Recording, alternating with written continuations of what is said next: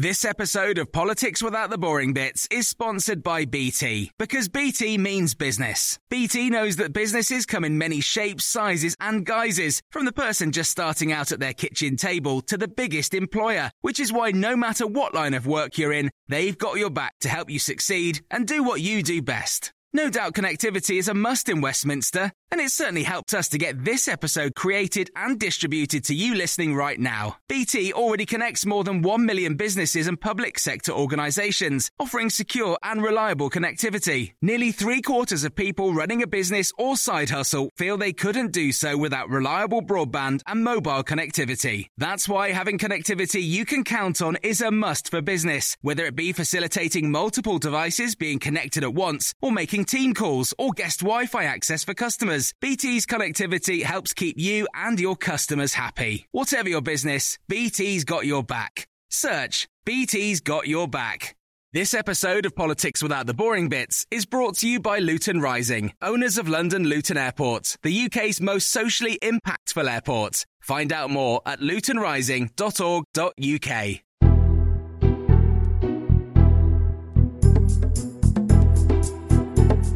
Hello, this is the Red Box Podcast. I'm Matt Chorley. Coming up on today's episode, a little bit of a history lesson. It's 100 years since talks began to end the Irish War of Independence. The talks lasted a couple of months and led to the Anglo-Irish Treaty, which essentially established the Irish Free States. We look back out, it's a fascinating look back actually at how negotiations were carried out, the doodles that they did in the margins, the parties that the Irish in particular seem to have during it.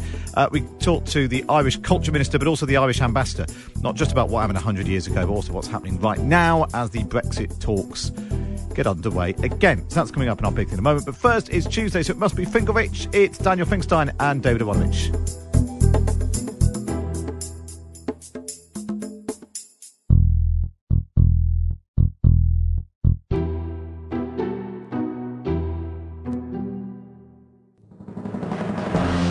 The Cerberus of columnists, the Janus of journalism, and the ultimate political portmanteau of opinion. It's alive! It's alive! It's alive! Finkelvich, with Daniel Finkelstein and David Aaronovitch on Times Radio. Here they are then, it's Daniel Finkelstein. Morning, Daniel. Good morning. You've become like the sort of Noel Edmonds of segues. That was amazing. Happy married couple indeed. Thanks so much for that. And David Aaronovitch. Yes, actually, there is a good argument for banning segues. And since you're talking about embarrassment, almost all the embarrassment that happens on radio happens in the segue. It's so nice to have you both with us. Talking of introductions, as we were, I was told. So we had Peter Brooks on yesterday, who said that at the Cheltenham Literature Festival at the weekend, he was supposed to be interviewed by David Aaronovitch and was instead interviewed by Daniel Finkelstein, which he said was like Hugh Grant being pulling out and being replaced by who did he say? It wasn't being George Clooney. Captain Mannering, I think. I just wondered how you felt, David, about being likened to Hugh Grant, and Danny, you were George Clooney. I was really sorry to miss that, and although I'm sure Danny actually did it better than I was. I mean, the whole thing was as a result of a series of problems for one of my family with health problems, which are now resolved, but which have given me a very kind of dark feeling about this autumn and winter in the NHS. Indeed, I have to say.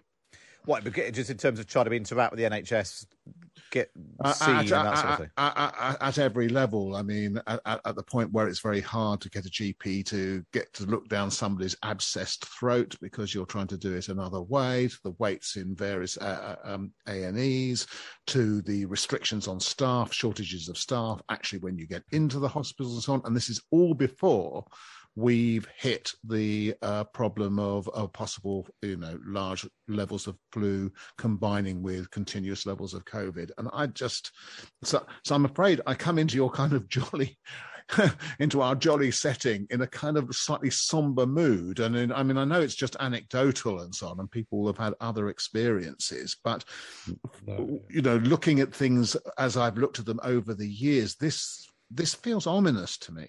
It does, yeah. It's more than anecdotal. I mean, it's the reason why the government's obviously put all that money in. They obviously fear this is going to happen too, and the money won't necessarily mean that it doesn't happen. But I mean, the money that they've announced the money that they're going to raise from a tax rise. But I mean, that's some way down the track yet, isn't it, Danny? The tax rises, the money will come, but they've got to drive the waiting lists down. And I mean, this is just one of a lot of different things where there's a dislocation effect from what we've experienced in the last year and a half, which is almost as serious as the effect itself. And I think we haven't necessarily come to terms with that. So what David's doing is reporting from the front, I think. And I suppose the whole, in a way, David, you say it's just anecdotal, but that is politics to some extent, isn't it? Is that people base their view of what's going on in the country largely on their own experience. And unfortunately, as we go into the winter and, you know, whether it is actually COVID, all the flu, all the terrible cold and bugs that are going around, on top of all the usual stuff that the NHS is dealing with, people's personal experience of that really shapes their view of things. Yes, it does to a significant extent. I mean, it's worth remembering that at any given time, most people aren't going into hospital and aren't having these experiences. So you can never be entirely sure what the political consequence of it would be. I mean, I'm very suspicious of merely anecdotal reporting because I'm aware of its shortfalls, and I don't want to, if you like, to kind of add to the cacophony of people putting out badly sourced opinions merely on the basis that a cab driver has said something to them or something like that. But looking at the report from the select committees that's just been released, and I had a chance to kind of look through them, and it's rather interesting the ways in which it sometimes pulls its punches and other ways in which it doesn't. But one of the things that we can say about the preparation problems is that what we have an NHS which has been under-resourced for the challenges that it meets, for whatever reasons those are, that under-resource now is now combined with the effects, as Danny says, of the last year and a half of the pandemic, and that actually this is symbolic of a series of problems. When I was listening to the IFS talking, the Institute for Fiscal Studies, talking about the forthcoming budget, and about the difficulty that Rishi Sunak would have in doing anything but keeping a cap on, say, local authority spending and spending on justice and the courts. Well, local authorities are in a state of semi-crisis, and they are responsible also for significant bits of funding of the kinds of areas that we're talking about, social care and so on, being a case in point. And the justice system is in a total crisis. You're having to wait years and years and years to get, or have to several years before cases come to court. That's not justice. And after a while, people's confidence in the justice system can break down. And when that happens, you have a very big problem. So I come into this, you know, I've been off the air with you because you've been at the party conferences and so on, and the people have been talking at the party conference. And I feel like you and they, obviously not you because you've been more realistic, have been off the planet for a while.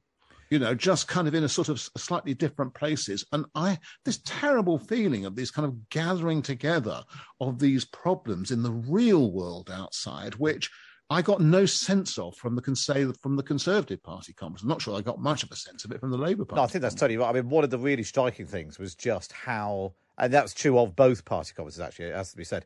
You know, during the Labour Party conference in particular, you know, the fuel crisis was the dominant story of that week, and it just never really seemed to, you know, what's going on in the real world never seems to intrude. And the Tory party conference last week was extraordinary for its total disregard for what was actually happening in the real world. And, you know, Boris Johnson's speech, you know, whether it was... Well, okay, so can I just want to take issue with that slightly. So first of all, I should say I completely agree with David. I've written about this, about the justice system. And clearly it's also true that the NHS didn't have the capacity to deal with the sort of problems that we're dealing with. But whether it is true that people's universal experience is made up of those problems, when, as David said, lots of people don't go to hospital and they don't come in touch with the justice system. In other words, whether or not a more optimistic view of life is on another planet depends on what your personal experience is, right? So I certainly agreed with my colleague Ian Martin. He actually made me really rethink it, that Boris's speech was insufficiently serious given the temper of the times. But I would also say two things.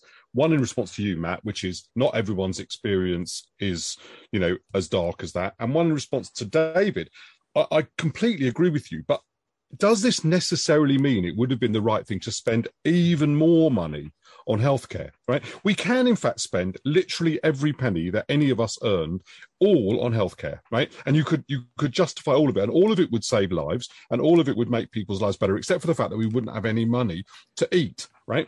So the question is whether or not it's sensible to do these things has got to depend on what are the other consequences of it. Maybe the right decision is over time to let people have slightly more expensive houses and eat better and travel more, and then end up with these kind of problems from time to time because the NHS doesn't have that resilience. Is it necessarily the right thing to do?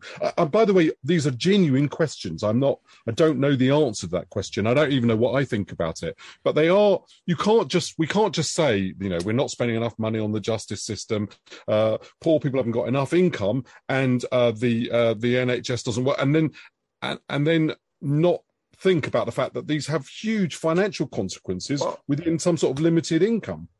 These are indeed entirely fair questions. They would be even fairer as put if it wasn't for the fact that there are other countries who have different policies or outlooks which we can actually examine and look at. So I was in Germany on the night of the German election. The German health system is pretty good. And so on, and they somehow managed to afford it. Actually, our level of expenditure, richer than us, David. They are richer than us, but so is the French health system better than ours as well. Yeah, they're a bit richer. Well, in that case, I think we ought to examine why it is that the French and the Germans are richer than Correct. us. That's the core question. You're right. That's exactly what we should spend a lot of our time on that question primarily. It's hard to demur from that in any way, but it's also fair to say. I mean, let me take you an example, Danny, of something which could raise a significant amount of revenue from a tax base that we've declared as being important, but that we've not now changed or altered since 1991 when council tax was brought in. We've not had a revaluation in this country since we brought the tax in. It's ridiculous. And the reason for it is because all parties are terrified of loss aversion, of losers in that system. We are charging people a lot of tax, though, David. I mean, we're not undertaxed as a country, right? I mean, there have been times when you could make that argument, but we've got a certain amount of resources. And if you look, I know this will sound a bit funny, but if you looked back to 1950, okay, we're spending 7 times more than we did in 1950 on the NHS. And the main reason for that is because we're a lot richer. We've also made some policy decisions, but mainly because we're a lot richer. And so obviously there are some things which you can look at and say, we can't buy those things because we don't have the money for them. And we can't just say we should be buying them. We've also got to consider, well, what would we be losing if we bought those things? And that is real things. People would have to pay real money for them. Well, okay. I think what I'm saying is that when it comes to, let's say, health, and to bring I think it is worth trying to bring our people up to the level of health enjoyed by our major competitors in Europe. That's what they should expect, and doing those things which are necessary. And insofar as those countries have a higher tax base than we do, and some of them certainly do, then in that case, I would be in favour of paying that. So I would make that trade-off, and I don't think I would make that trade-off and necessarily suffer hugely as a consequence. I suppose that going right back to the original point about the party conferences, the conversation that you two have just been having is much more serious and interesting than anything that was played out at either of the party conferences over the last 2 weeks. And in fact, I suppose the point, Danny, is it's totally right to say that not everyone is having a miserable time or gloomy, but actually to some extent it's the job of government, or at least an aspirational government, to address the people who are having a tough time rather than going around pretending that everything is fine. Look, when you're making a speech, you obviously tend to think, who is my audience when I'm making this speech? And people tend to think the audience are the people in front of me. And they're probably right in the sense that although you say to them, don't forget your audience is the country. In fact, most of the country isn't listening to you. So they do tend to speak to the things that make their audience feel happy. I mean, the conferences might be better if we made the Labour Party shadow cabinet make their speeches to the Tory conference, and the Tory cabinet make their speeches to the Labour conference. You'd get much more nuanced, like a sort of and political wife swap. It would be quite a good thing to do, wouldn't it? It's a very good idea. Although that does feel like something that could go on for weeks. But anyway, I tell you what, let's move on, because there's some other things I wanted to ask you about in the news today. This story sort of completely caught me off guard. Sally Rooney, I confess I've not read any of her books, but I'm aware that people are a big fan of hers, has decided she doesn't want her latest book translated into Hebrew as some sort of protest against Israel. Which I found slightly baffling, because I'd have thought as an author you just want to sell more books. What do you make of this, Danny?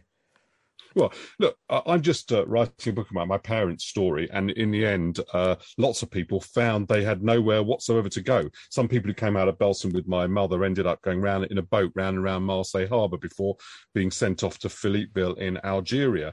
The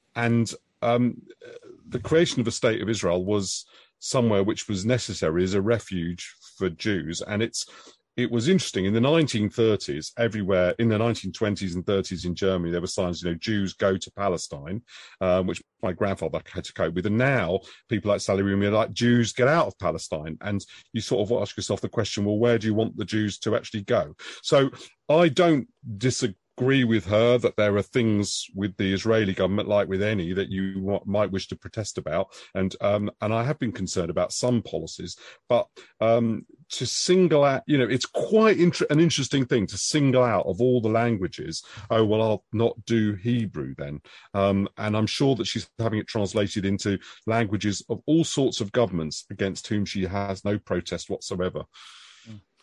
As I understand it, what she's done is to say to the Hebrew publishers, the Israeli publishers that published her first two books, I don't want you to publish my book in Israel.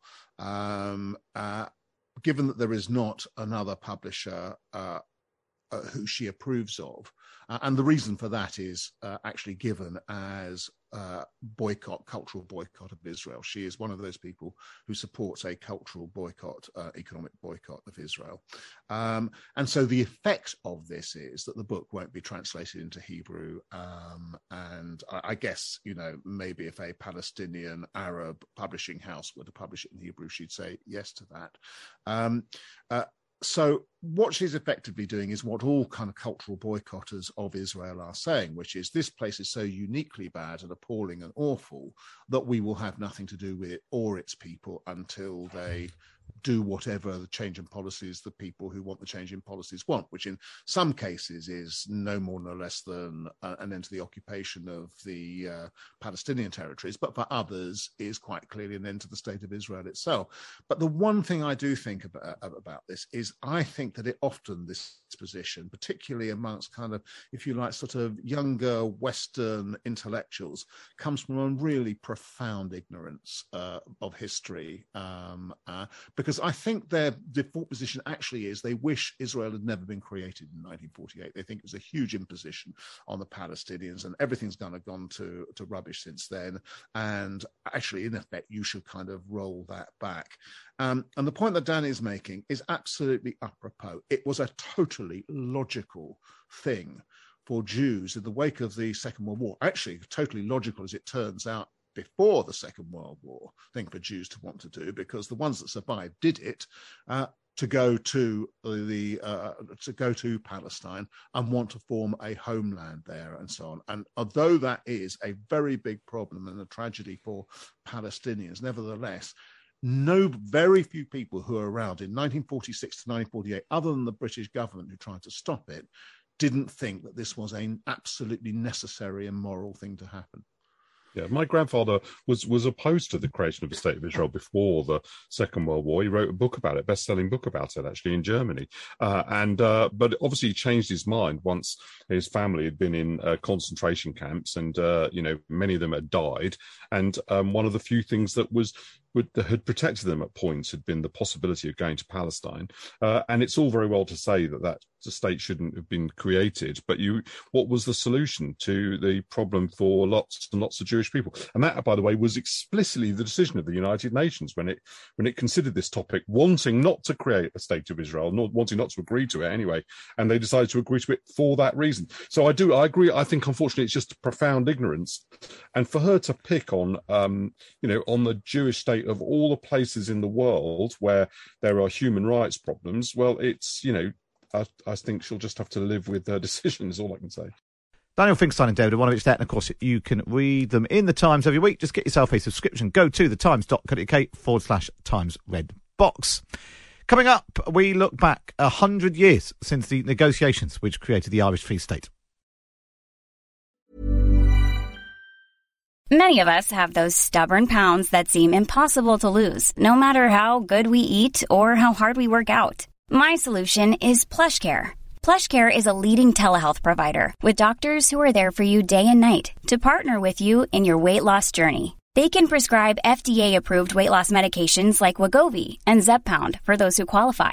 Plus, they accept most insurance plans. To get started, visit plushcare.com/weightloss. That's plushcare.com/weightloss. Quality sleep is essential. That's why the Sleep Number Smart Bed is designed for your ever-evolving sleep needs. Need a bed that's firmer or softer on either side? Helps you sleep at a comfortable temperature? Sleep Number Smart Beds let you individualize your comfort, so you sleep better together. J.D. Power ranks Sleep Number number 1 in customer satisfaction with mattresses purchased in-store. And now, save 50% on the Sleep Number Limited Edition Smart Bed for a limited time. For J.D. Power 2023 award information, visit jdpower.com/awards. Only at a Sleep Number store or sleepnumber.com.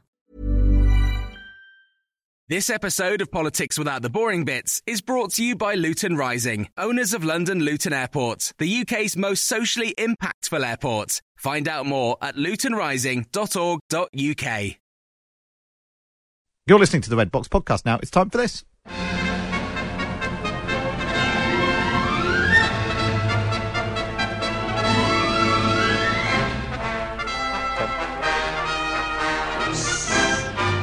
So, on October the 11th, 1921, negotiations began on a landmark agreement which led to the creation of the Irish Free State.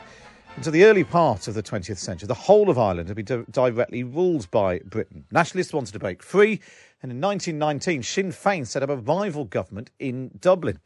The move triggered the Irish War of Independence, with the Irish Republican Army, or the IRA, targeting the British. But the question of home rule had dogged British politics for decades. Well, a new exhibition marking the talks which led to the Anglo-Irish Treaty of 1922 has opened today at the British Academy, and I went down there last night for a sneak preview to find out exactly what the talks are all about. I spoke to the Irish Culture Minister, Catherine Martin, and the Irish Ambassador to the UK, Adrian O'Neill. But first, I spoke to the Director of Ireland's National Archives, Orla McBride, who showed me around the exhibition of notes and papers from the negotiations themselves.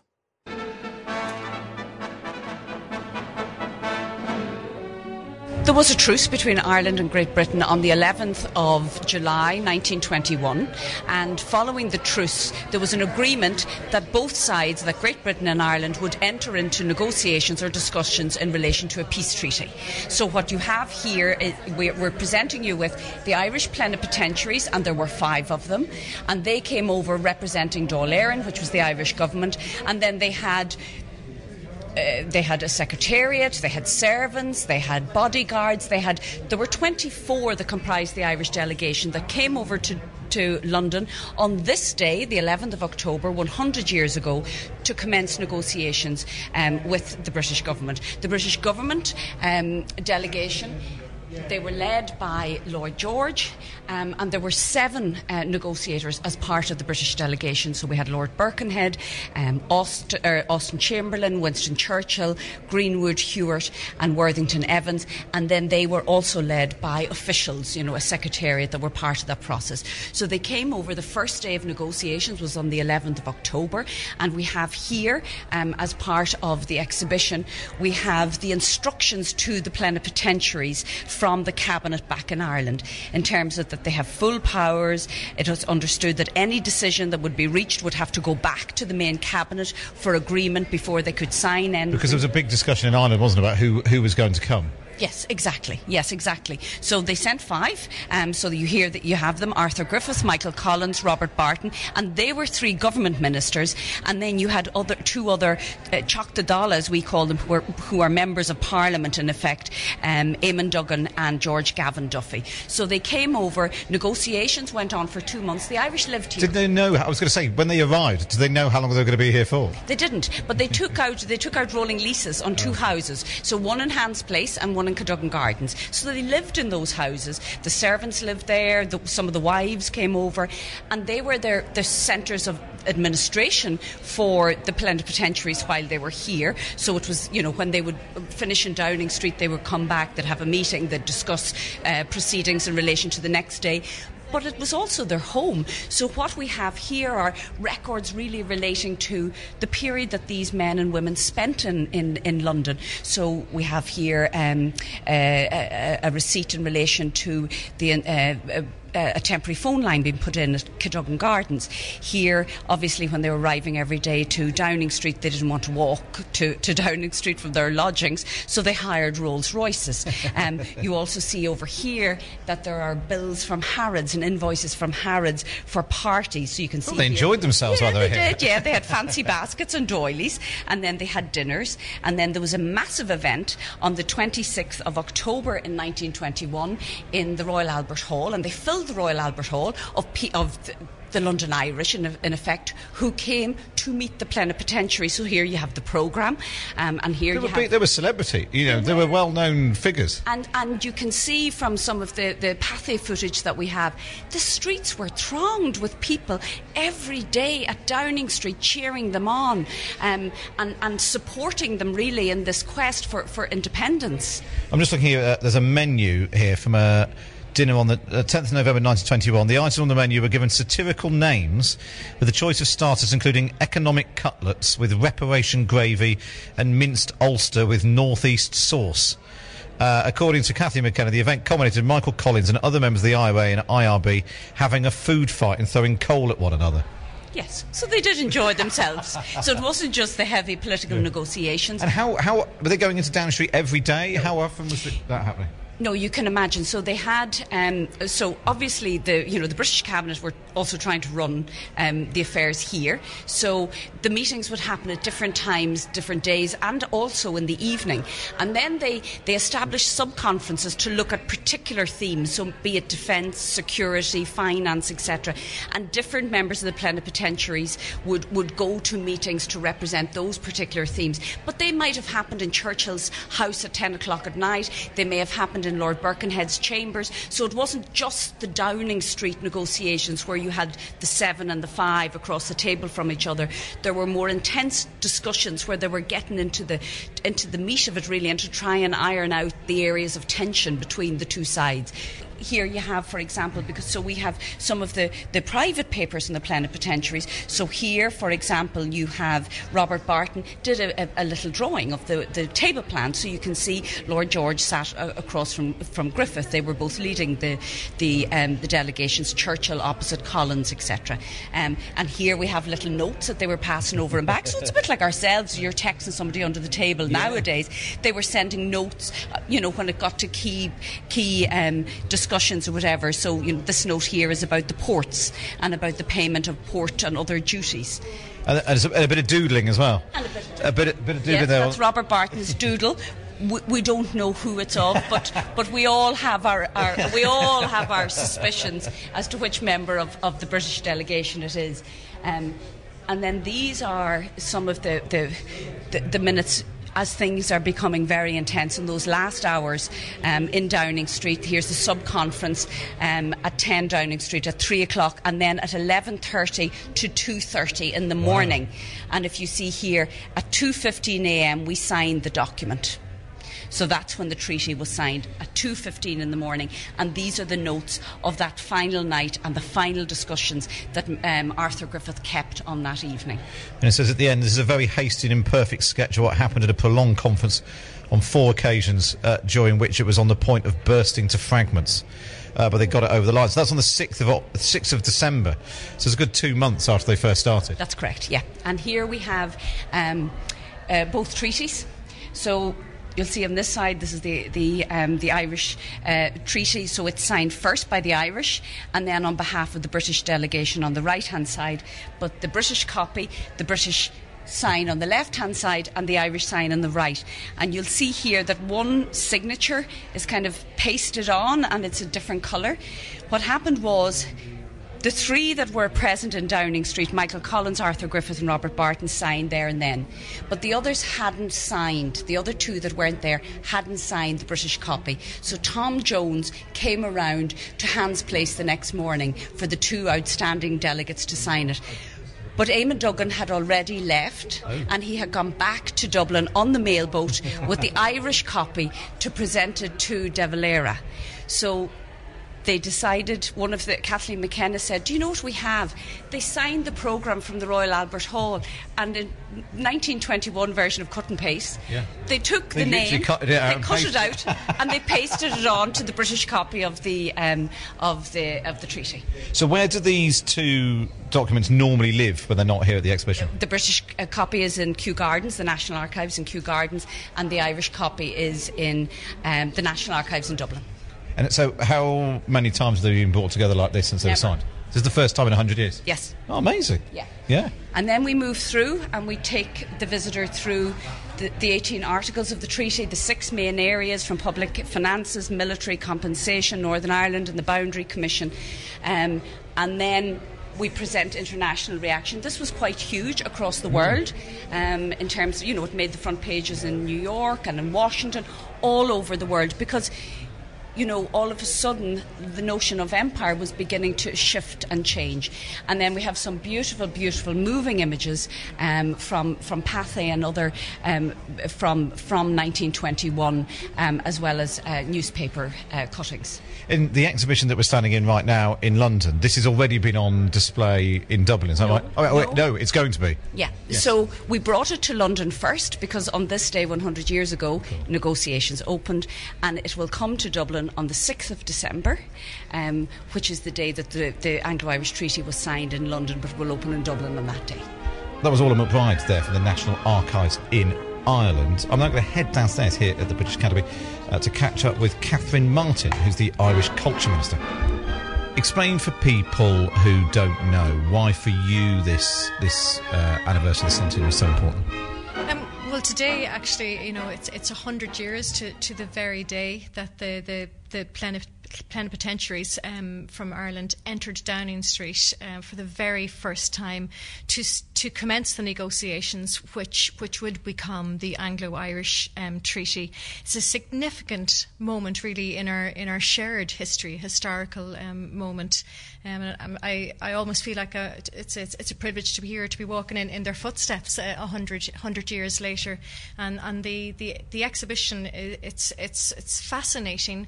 Not only does it, I suppose, recall with documents and memos, I suppose, the historical significance of the negotiations and an insight into that in a historical context. But there's also a very personal element to it as well. And actually, they negotiated not far from here, from the British Academy, where the exhibition is. They lived in Hans Place and Cadogan Gardens. But you can see anything from details on the telephone lines that they set up for the 2 houses of the negotiators to menus, to car hire. It's just incredible. And you get a real insight to what life was like for them. And there's remarkable video footages as well. There were almost there was great importance. It was almost like everyone was enthralled by what was happening here and what started happening here 100 years ago. And even the the newspaper headlines worldwide, that struck me as well. When the treaty actually was signed, the significance of that worldwide.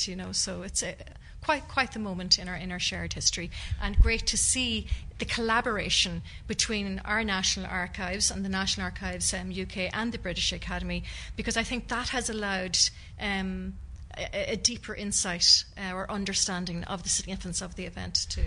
I suppose you get to see both sides' interpretation of the same events and the same conversations, and quite often they're not necessarily the same thing.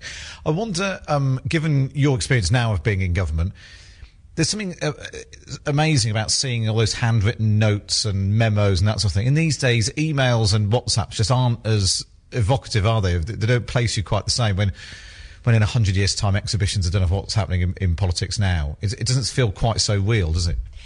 No, and I think what struck me there as well is seeing the notes that were passed from one person to another, to see the layout of the table, who sat opposite who, or in the teams, the negotiating teams, who sat beside each other, to doodles and sketches that were drawn. I found myself thinking, I was a negotiator in the programme for government back home, the lead negotiator for the Green Party last year, and I started thinking, gosh, did I hold on to enough documents of those exchanges?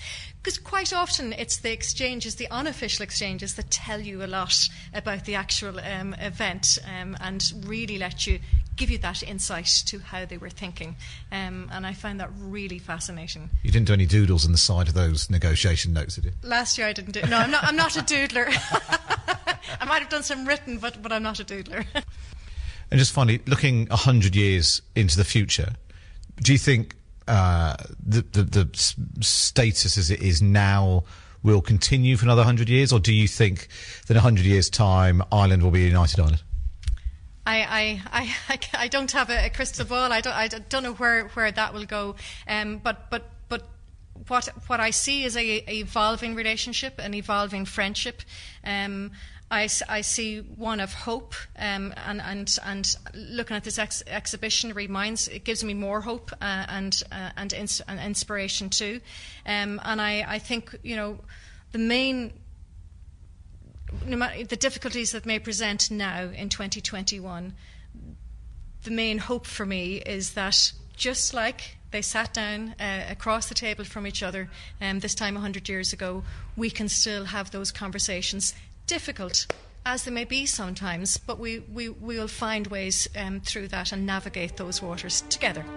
Catherine Martin, the Irish Culture Minister, talking us through her reflections on 100 years since the beginning of the negotiations on the Anglo-Irish Treaty. Up next, Adrian O'Neill, the Irish Ambassador to London, looking back 100 years, but also looking at what's happening right now and his hopes that the current negotiations going on between London and Dublin are carried out, and he says, in good faith. Next to Matt Chorley on Times Radio in association with MasterCard. Strive, empowering small businesses for a digital future.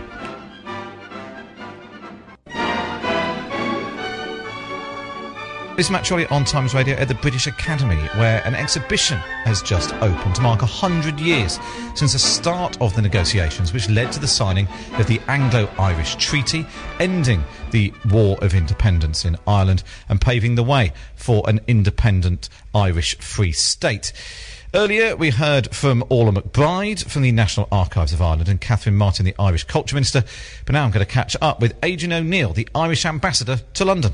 The treaty and, what they negotiated and what they agreed there became the baseline for a new relationship between an independent Ireland, independent state. We're a very old nation, but we're still a very new state, comparatively speaking. So the treaty is the baseline for a new relationship between an independent Ireland and the United Kingdom. And we've had 100 years in that relationship. Relative to the history of Britain, that is a comparatively very small period of time. But I think even in that 100 years, we've seen such an evolving story. And I think to appreciate and the significance of that evolution, it's good to take time out and reflect and say, well, this is where it all began. And this is the kind of context in which these men, and they were indeed largely men, negotiated what transpired to be the future that we share, and that we are continuing in our own time to evolve and develop. I suppose it's that evolve and develop that I sort of keep coming back to, in it. Even 100 years after they thought there was a resolution to the ongoing question of home rule and an independent Ireland, the relationship between London and Dublin is perhaps not as fraught as ever, but still pretty full. And it's your job to try and smooth those relations over. Yeah, well, I mean, it's always a work in progress. That's the truth. Yeah. I mean, Collins described the treaty which he negotiated as freedom to achieve freedom. For the Irish negotiators, in terms of their negotiating objectives, it was an imperfect agreement. They didn't get everything they wanted, either in terms of their position within the empire, the association with the crown, or indeed in relation to Northern Ireland. But they got, in their view, they got as much as could be achieved, and the alternative was, a very unappealing alternative, namely a return to war. So, it's a work in progress. It's an evolving story. But when you think where we've come from and the issues that we have navigated and we have worked our way through, including, of course, the conflict in Northern Ireland, for over 30 years until 1998 with the Good Friday Agreement, another seminal agreement that kind of creates a new chapter in Irish history, and again. The Good Friday Agreement was part of a peace process. It is just that. It is a process.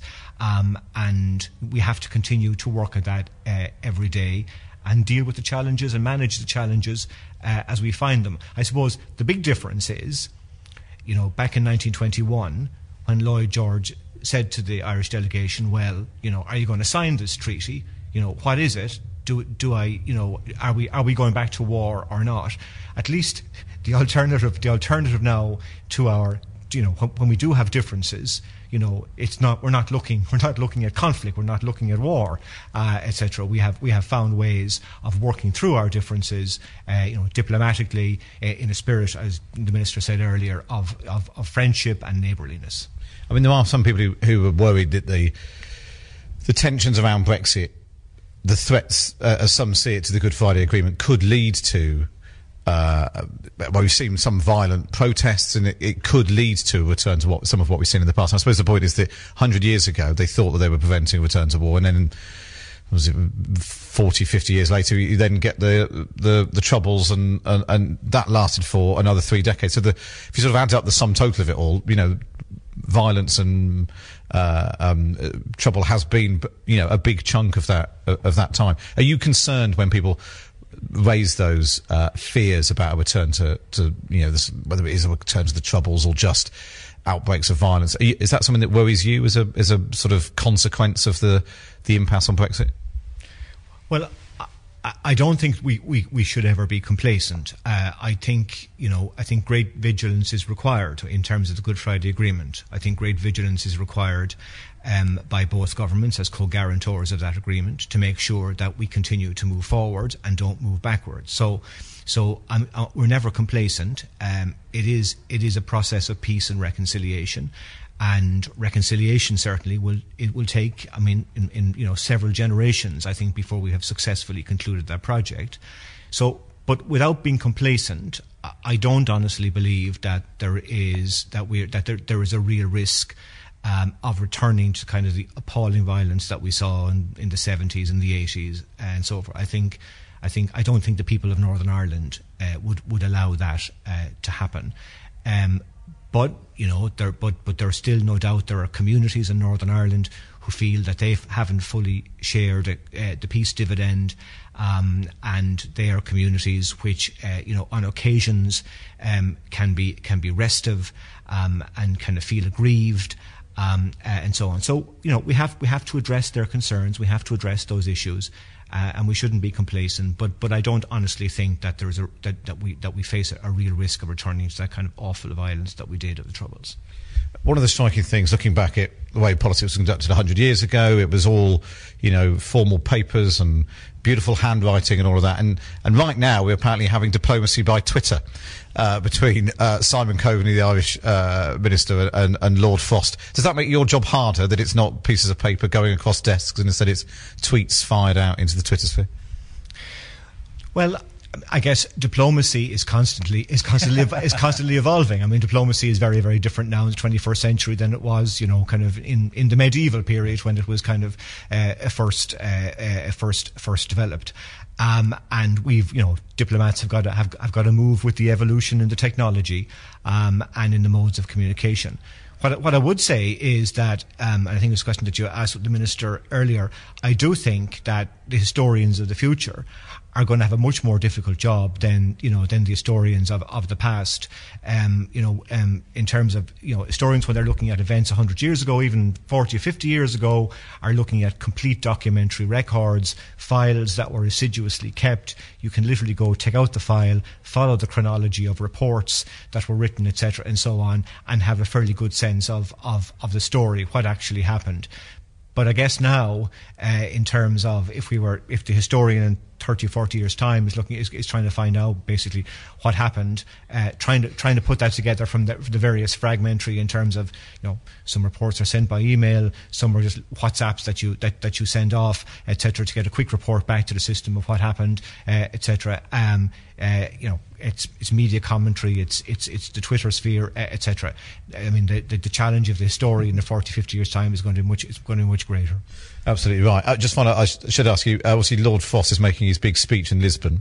What is it that you and Ireland would like to see from that?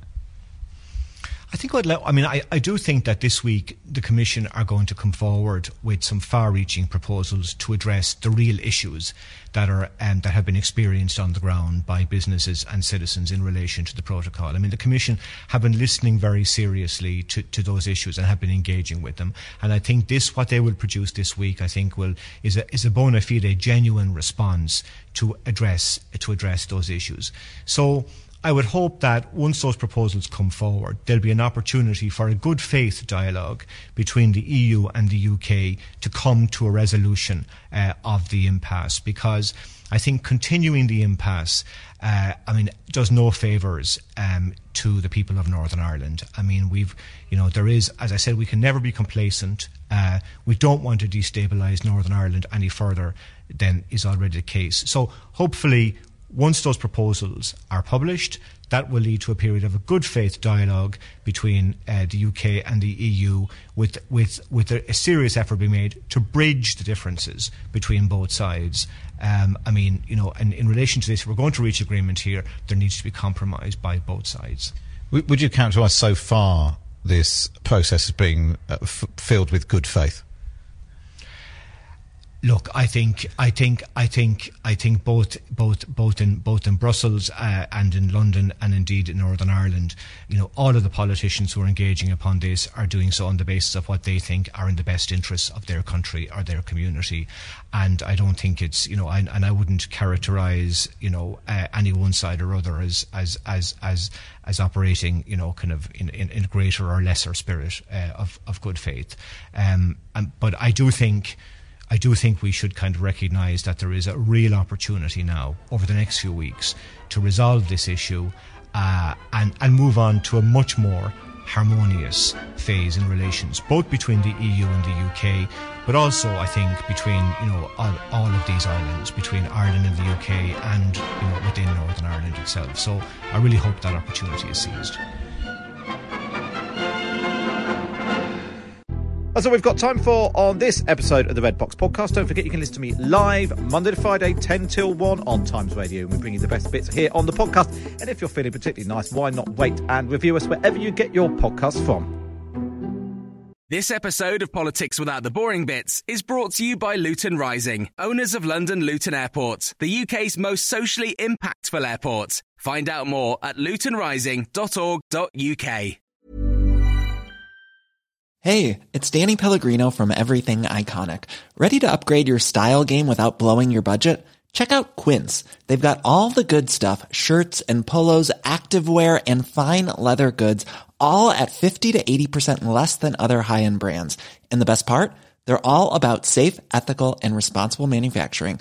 Get that luxury vibe without the luxury price tag. Hit up quince.com/upgrade for free shipping and 365-day returns on your next order. That's quince.com/upgrade.